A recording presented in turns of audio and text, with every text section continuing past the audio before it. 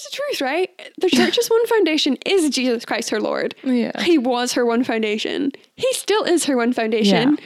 And he always will be. Like, he loves the church. He gave Yes. himself for her. He cares about her purity, her faithfulness, and he will, in the future, come back and claim his bride. Yes. And if that ain't relevant to present and future generations of believers, like, what is?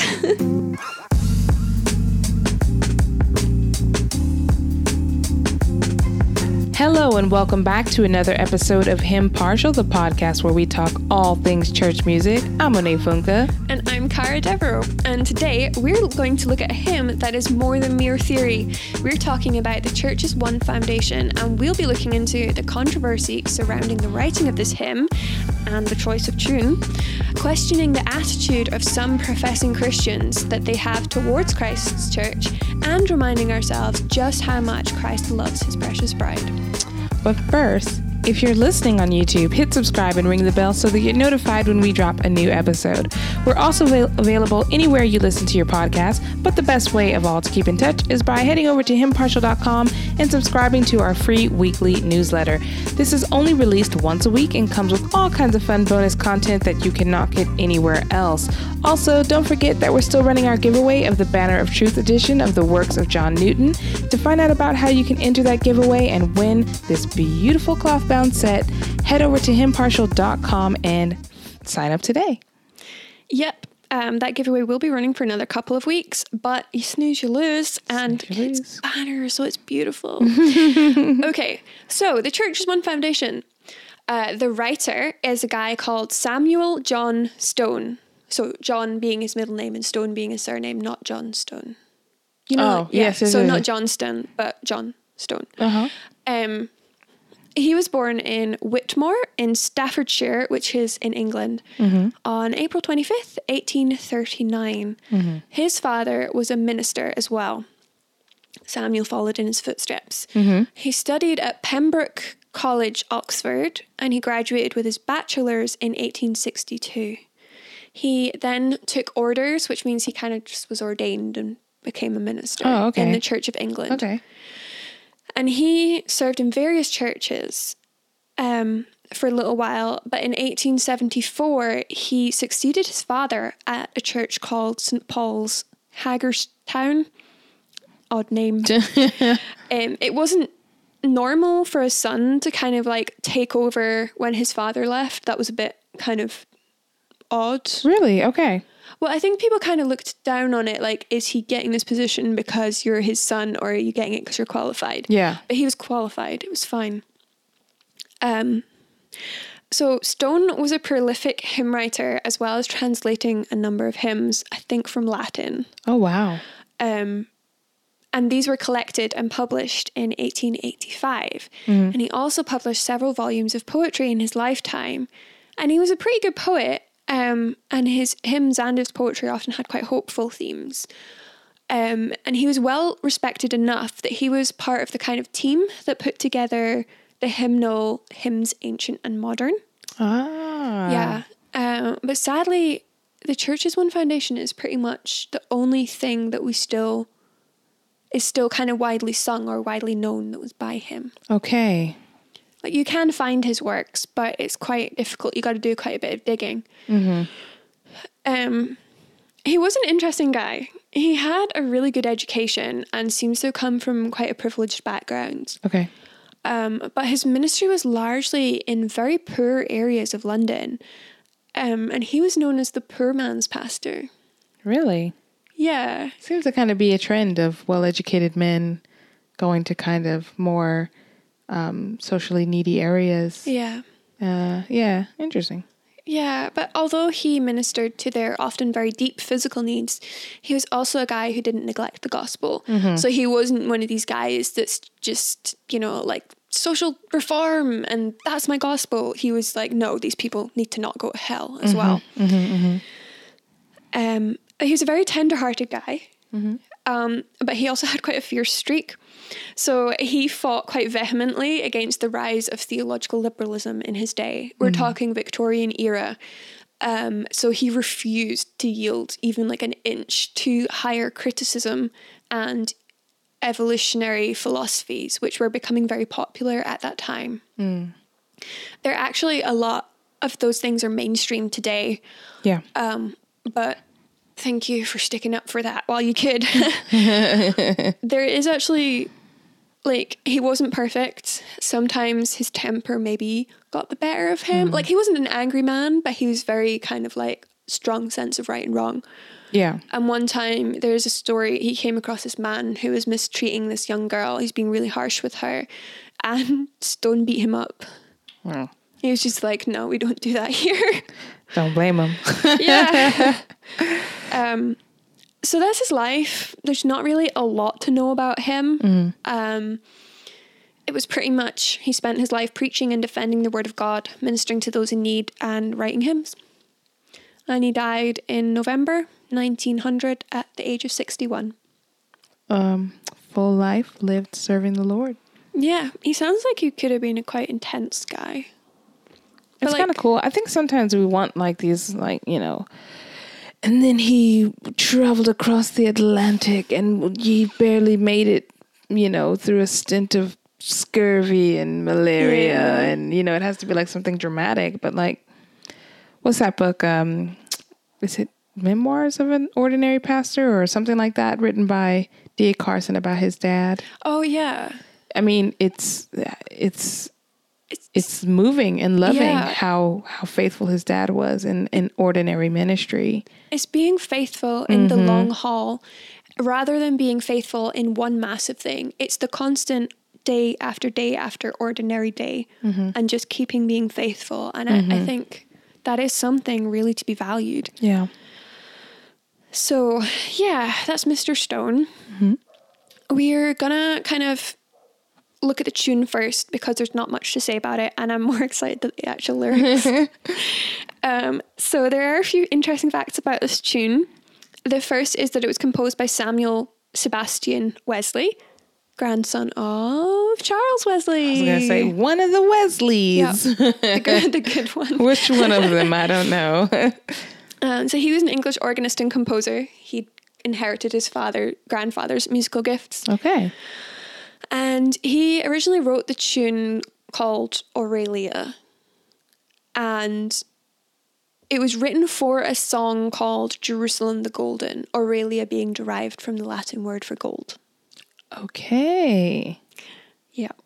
I was like, who's Aurelia? It is also a gold name, a girl's name.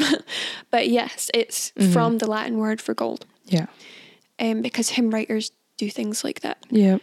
But it is the same tune we sing to Facing a Task Unfinished.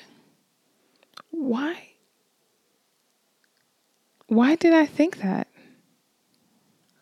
It is. No, I mean, like, before you said it, I was like, was in my head. Yeah, you're probably, like, sometimes I'll find myself humming the tune and then I'm like, I don't know which hymn I'm humming. I'm just humming the tune. Oh, duh. Sorry, guys. I just had a really, like, brain empty moment.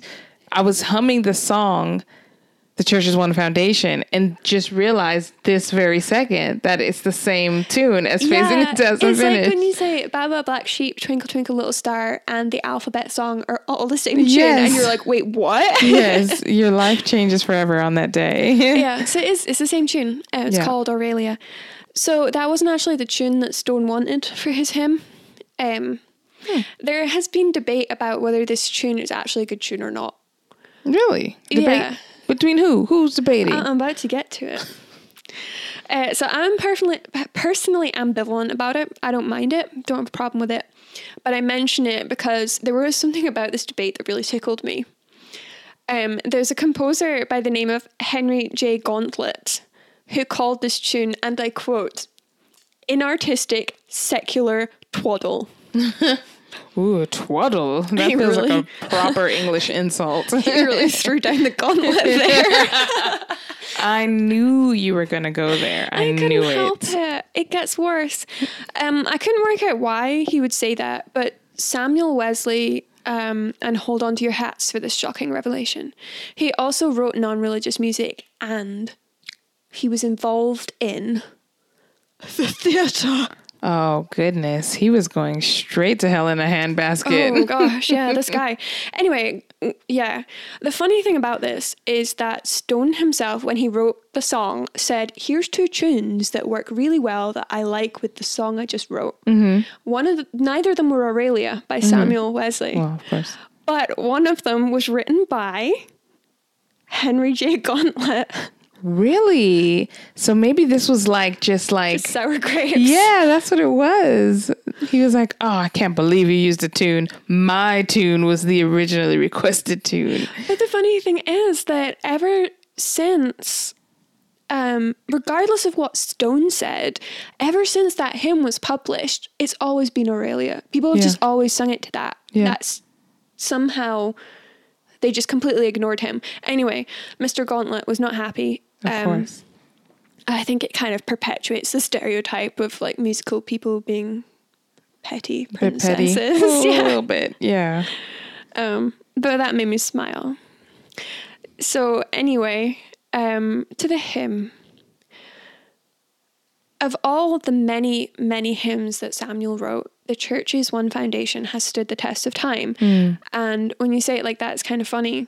But why this particular hymn? It was written in 1866 when Stone was just 27 years old. And there were 2 main things that sort of converged into the writing of this hymn. The most basic motive was similar to that of John Newton. We talked in the last episode about how they wrote Olney hymns to teach some of the less literate people in the parish deep theological truths. So Stone's parishioners could recite the Apostles' Creed by heart. And he noticed that, they were really good. They were doing that even as part of their daily devotions. But he was kind of just like, they know this by heart and they're reciting this by heart, but I don't think they really understand what it is that they're talking about. So he took the 12 sections, or articles as they're called, of the confession, and he wrote a hymn expanding on each of them. Interestingly, there's a musical group called Cardiphonia, I don't know. They have taken his little section of 12 hymns and they've revamped them, so you can actually look them up. But okay. Yeah, Mona, do you just want to read the Apostles' Creed for us? It's only short, and I think our listeners might recognize it when they hear it, but just so that it's there in their head. I'll definitely read it because I have not memorized this. I have not memorized this either. I believe in God the Father Almighty, creator of heaven and earth. I believe in Jesus Christ, his only Son, our Lord, who was conceived by the Holy Spirit, born of the Virgin Mary, suffered under Pontius Pilate, was crucified, died, and was buried. He descended to the dead. On the 3rd day he rose again. He ascended into heaven. He is seated at the right hand of the Father, and he will come to judge the living and the dead. I believe in the Holy Spirit, the Holy Catholic Church, the communion of saints, the forgiveness of sins, the resurrection of the body, and the life everlasting. Yep. So that was a normal thing to kind of recite during services and things. I think it's important to say when we say the Holy Catholic Church, it's Catholic small c, not Roman Catholic, and it just means the universal church. Yeah. Like the worldwide church. So this hymn is based on the 9th article, which is, I believe in the Holy Spirit, the Holy Catholic Church, the communion of the saints. Okay. Yeah. So this hymn was a teaching aid at first, but it was more than that.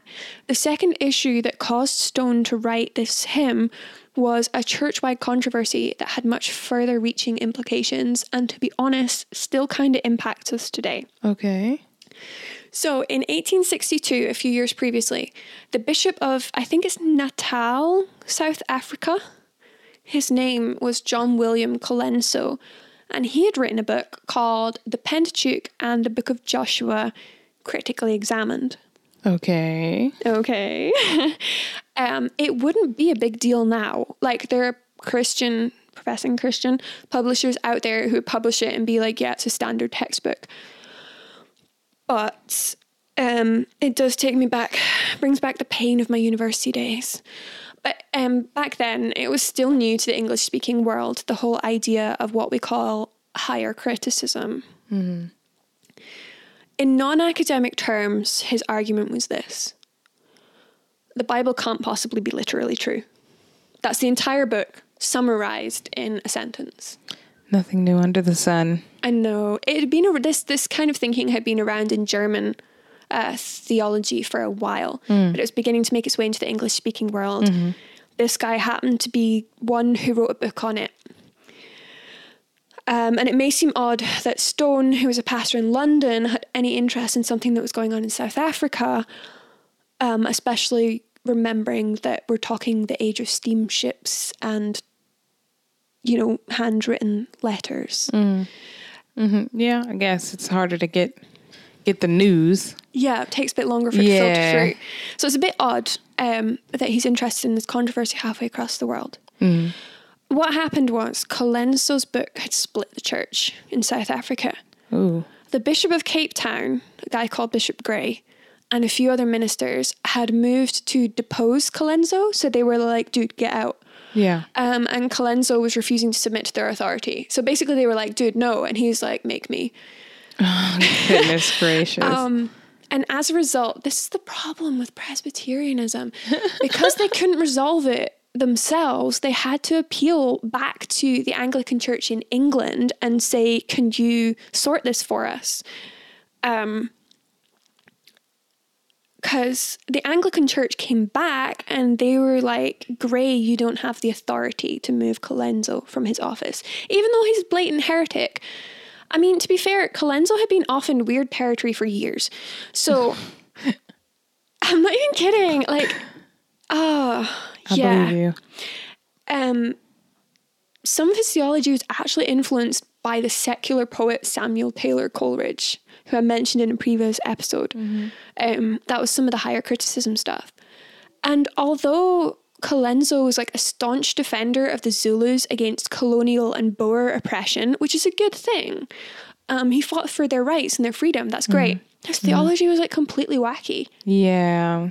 But usually, I don't want to say usually is the problem. There's loads of problems, but I do think when there's no accountability between leaders, for leaders amongst what they teach, then you're kind of like, how did this guy even get appointed? Okay, so yeah, he'd written previously on why it was okay for Christians to be polygamists, like after conversion, because polygamy was normal, like among the Zulus and the other tribes there. And he was like, yeah, that's totally fine, even after conversion, just stay married to them all. He also believed that all the different races on earth were created separately by God at the beginning because they're all too different to have come from the only like two people a few thousand years previously.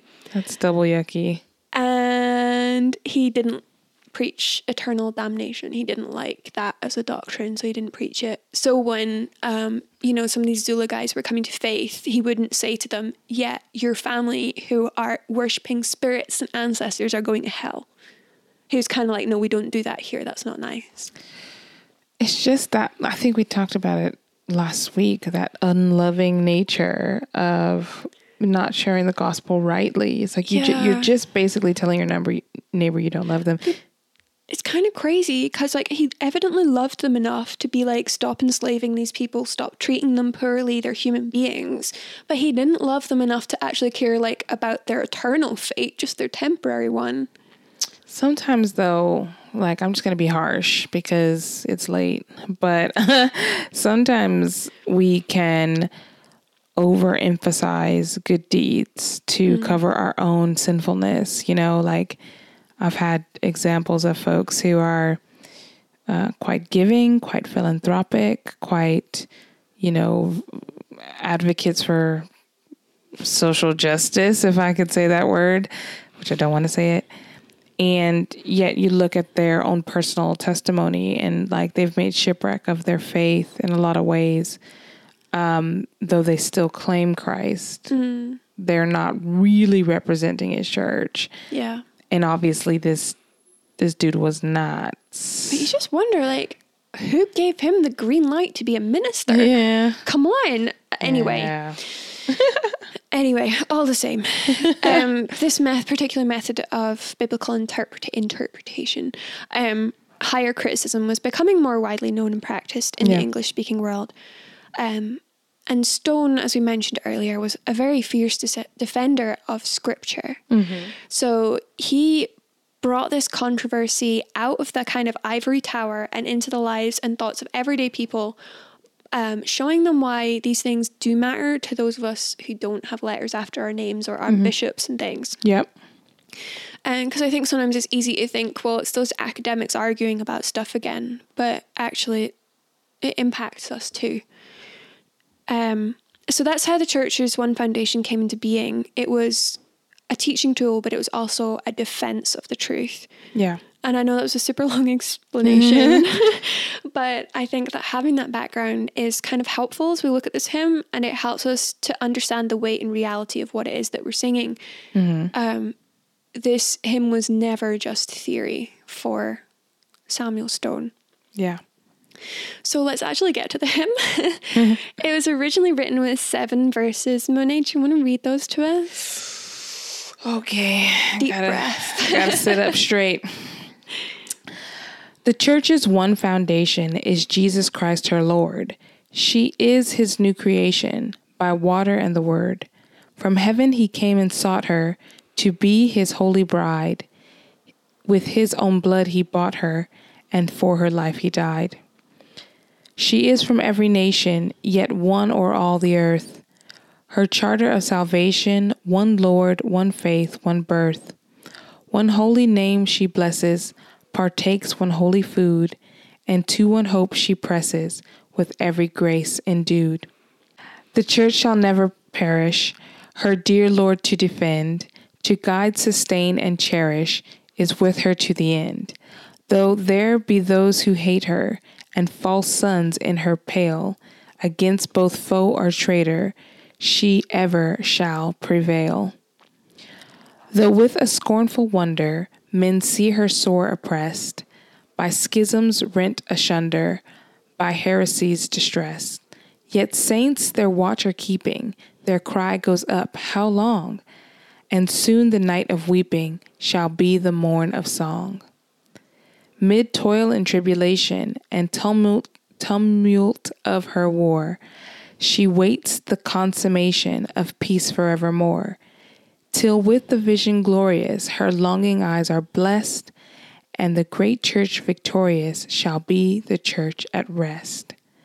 Yet she on earth hath union with God the Three in One, and mystic sweet communion with those whose rest is one, with all her sons and daughters, who by the Master's hand, led through the deathly waters, repose in Eden's land. O happy ones and holy, Lord, give us grace that we, like them the meek and lowly, on high may dwell with thee. There, past the border mountains, where in sweet vales the bride, with thee by living fountains, forever shall abide. It's a long one, but it's a good one. It is a good one. I was singing it in my head. Yeah. Thoughts on those lyrics? I mean, it's a lot here, but I love the clarity in which he's approaching these topics. You know, it's like, who is the church? What is the church? What are we for? You know, and I love the way he speaks about our relationship to church and the relationship of our church, the church, and the Lord. Words escape me today. Yet saints their watch are keeping, their cries go up, how long? And soon the night of weeping shall be the morn of song. I think that's really beautiful. I don't think I've sung that verse. I think we might have sung it. Maybe you weren't there that year, but there was one year at Swanwick, we were at a conference, and it's all like church planners and pastors and some church members, but we're all like tiny churches. And the theme that year had been about suffering and suffering well. I remember, you know, singing that with 150 people and just being like, oh man, yeah, the cry's gone up. How long? Yeah. But there was also that kind of like, we've got hope. It's fine. Yeah. I mean, that whole verse is really just about the reality of schisms and the heartache of church life. Yeah. I think it's one thing that the longer you walk with the Lord in his church, you realize that it's a miracle at all that churches stay together. And it is. The Lord is faithful to keep his church. Because if it was up to us, it wouldn't be kept for too long. And you see churches hollowed out by false teaching. You see it all around you, you know, especially in the West. Broken apart by these things as well. Yeah. So it is that's a real verse, you know, that hits hard, that hits home sometimes, you know. Yeah. And I think it hits home all the more now knowing about what was going on that made him write that. Yeah. And I think this hymn has lasted so long because it's so true. Yeah. To be fair, most modern hymnals leave out verse 3 and then they combine verse 6 and 7 so that there are only actually 5 verses, so it's not as long. The hymn caught on quite quickly and was widely sung in its day, but I think we kind of have to concede that there was probably an element of politics to that, because it was, the Victorians loved a good controversy and a good scandal, so that probably did bump its popularity, but I think the fact that it has lasted is testimony to its truth. In Stone's time, some people actually called it the battle song of the church. Which is interesting. I kind of like that. Yeah. The whole thing might seem quite extreme and divisive, but the church matters and Christ cares about purity and faithfulness of his bride. Yep. And those who deny Christ and his word have to be dealt with, and the church must constantly be checking herself against God's word and conforming herself to it. So verse 1 affirms that Christ is the church's one and only foundation. And this comes from 1 Corinthians 3:11. For no one can lay a foundation other than that which is laid, which is Jesus Christ. It's pretty clear. In case you were wondering. Yeah. So, although the bride image is really beautiful, it's very full of love, it's good to note that Christ bought her with his blood.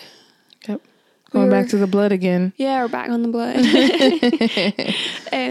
We were bought at a high price, and so we should be slow to deprecate the church as like a man-made institution or organized religion.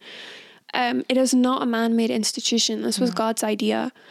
And I don't know about you, but I feel like I know too many professing Christians who aren't members of a local church or who don't go to church at all, and they claim that they don't need to, that their faith is between them and God.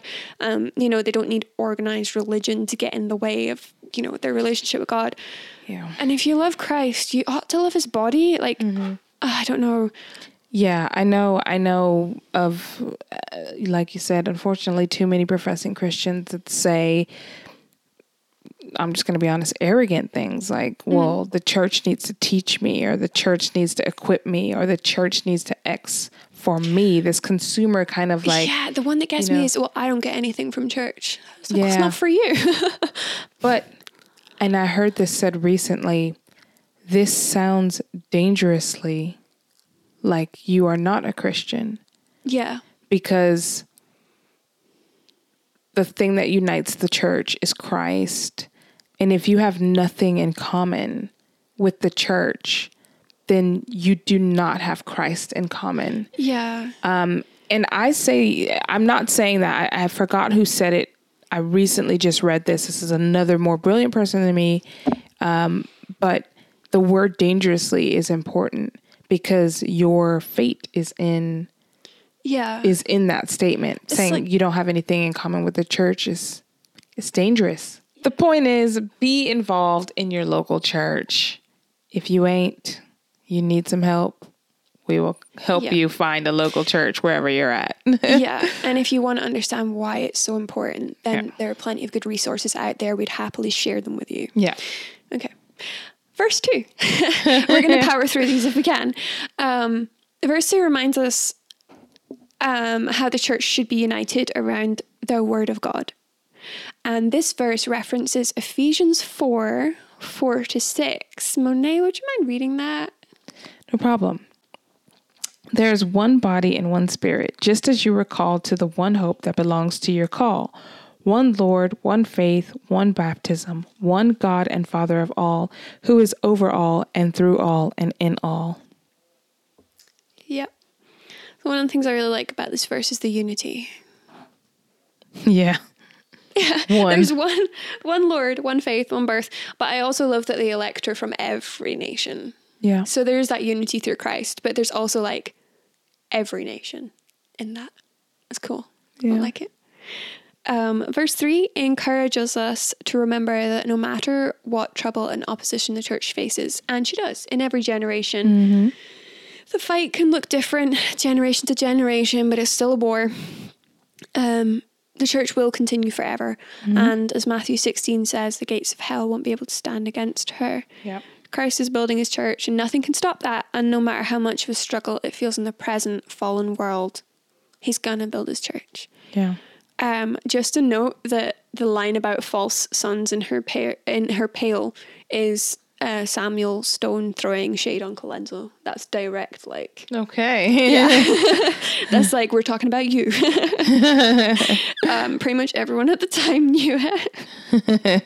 But the beauty of this hymn is that even though it had a very specific historical context, the wording itself is general enough that it's timeless truth. Yep.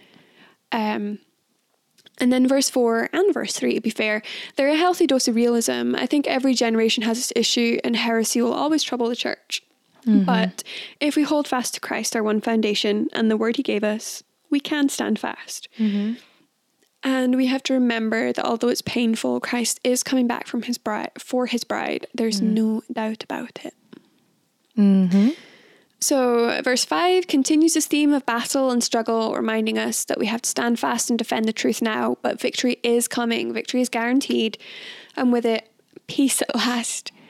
And like you said, I really like that this hymn is so conscious, like, of the history of the church, like of the present struggles as well, but also of like the future hope that we have. Yeah.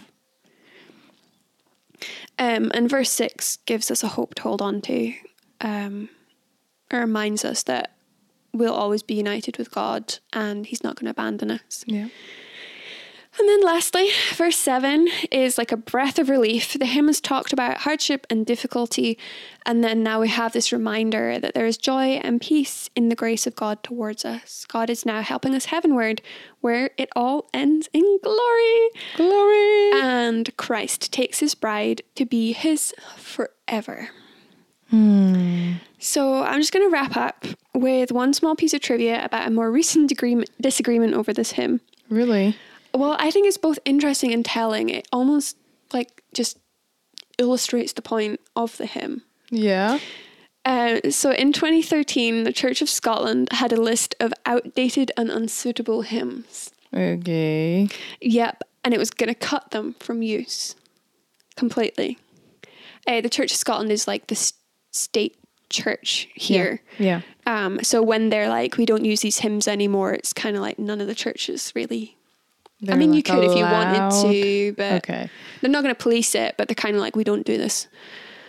And the Church's One Foundation was on this hit list. And that says a lot about the Church of Scotland, to be fair. Yeah. But the only reason that it wasn't cut was so many people got mad about it and objected. So like what do you call them? Like the hierarchy, the high up guys, the clergy, whatever. I definitely don't know what they're called. The big boss guys were like, no, this is irrelevant and outdated. And then the people in the pews were like, no, we love this song. Yeah. So it wasn't cut in the end. But the minister who was supposed to present the list to the committee basically responded by telling people that they shouldn't be so sentimental about these outdated songs. Specifically referring to the Church's One Foundation. Wow. And I wasn't going to say much more about it, except that I read what he said, the actual quote, and now I want to quote him. Okay. Because it's actually really relevant to this hymn, and if anything, it illustrates the point Samuel Stone was making. Yeah. So this guy, the Church of Scotland guy, he said, there is something unjust if a church includes a hymn which only speaks to the past of those who are singing it and not to the future of those who are being born. That is really embarrassing for a minister, someone who supposedly... Yeah, I didn't name him because I thought, not that anybody's going to know who he is, but I was like, I don't want him to have that shame. That is shameful. Yeah. Really? Because here's the truth, right? The church's one foundation is Jesus Christ, her Lord. Yeah. He was her one foundation. He still is her one foundation. Yeah. And he always will be. Like, he loves the church. He gave himself for her. He cares about her purity, her faithfulness, and he will, in the future, come back and claim his bride. Yes. And if that ain't relevant to present and future generations of believers, like, what is? That's really shameful. Sorry. Yeah. I know that was just an end note, but I'm ashamed. Yeah. But, to pick it up again, be encouraged. Yes. Be part of the church. Yes. That's the point of this song. Mm-hmm. And Christ is our foundation. So, keep going back to his word. Keep being part of his church. Amen. Amen. I mean, that is quite a history. I love to see a little bit of historical shade every now and then, especially for those who are speaking ill or speaking carelessly towards the bride of Christ. Like, we appreciate, sometimes churches are hard. Of course they are. They got sinners in them. Yeah. But you know what? Christ has said it's good for you. So just take his word for it. Yeah, take his word for it. Well, like we said, we have a contest giveaway going on to win these books behind us. Make sure you go to himpartial.com to get the details. We are really looking forward to future episodes, but you need to sign up to our mailing list to make sure that you do not miss all of the fun bonus content that we jam pack into our newsletters. Very encouraging episode. Thank you, Cara. And until next time, may the Lord bless you and keep you. Bye.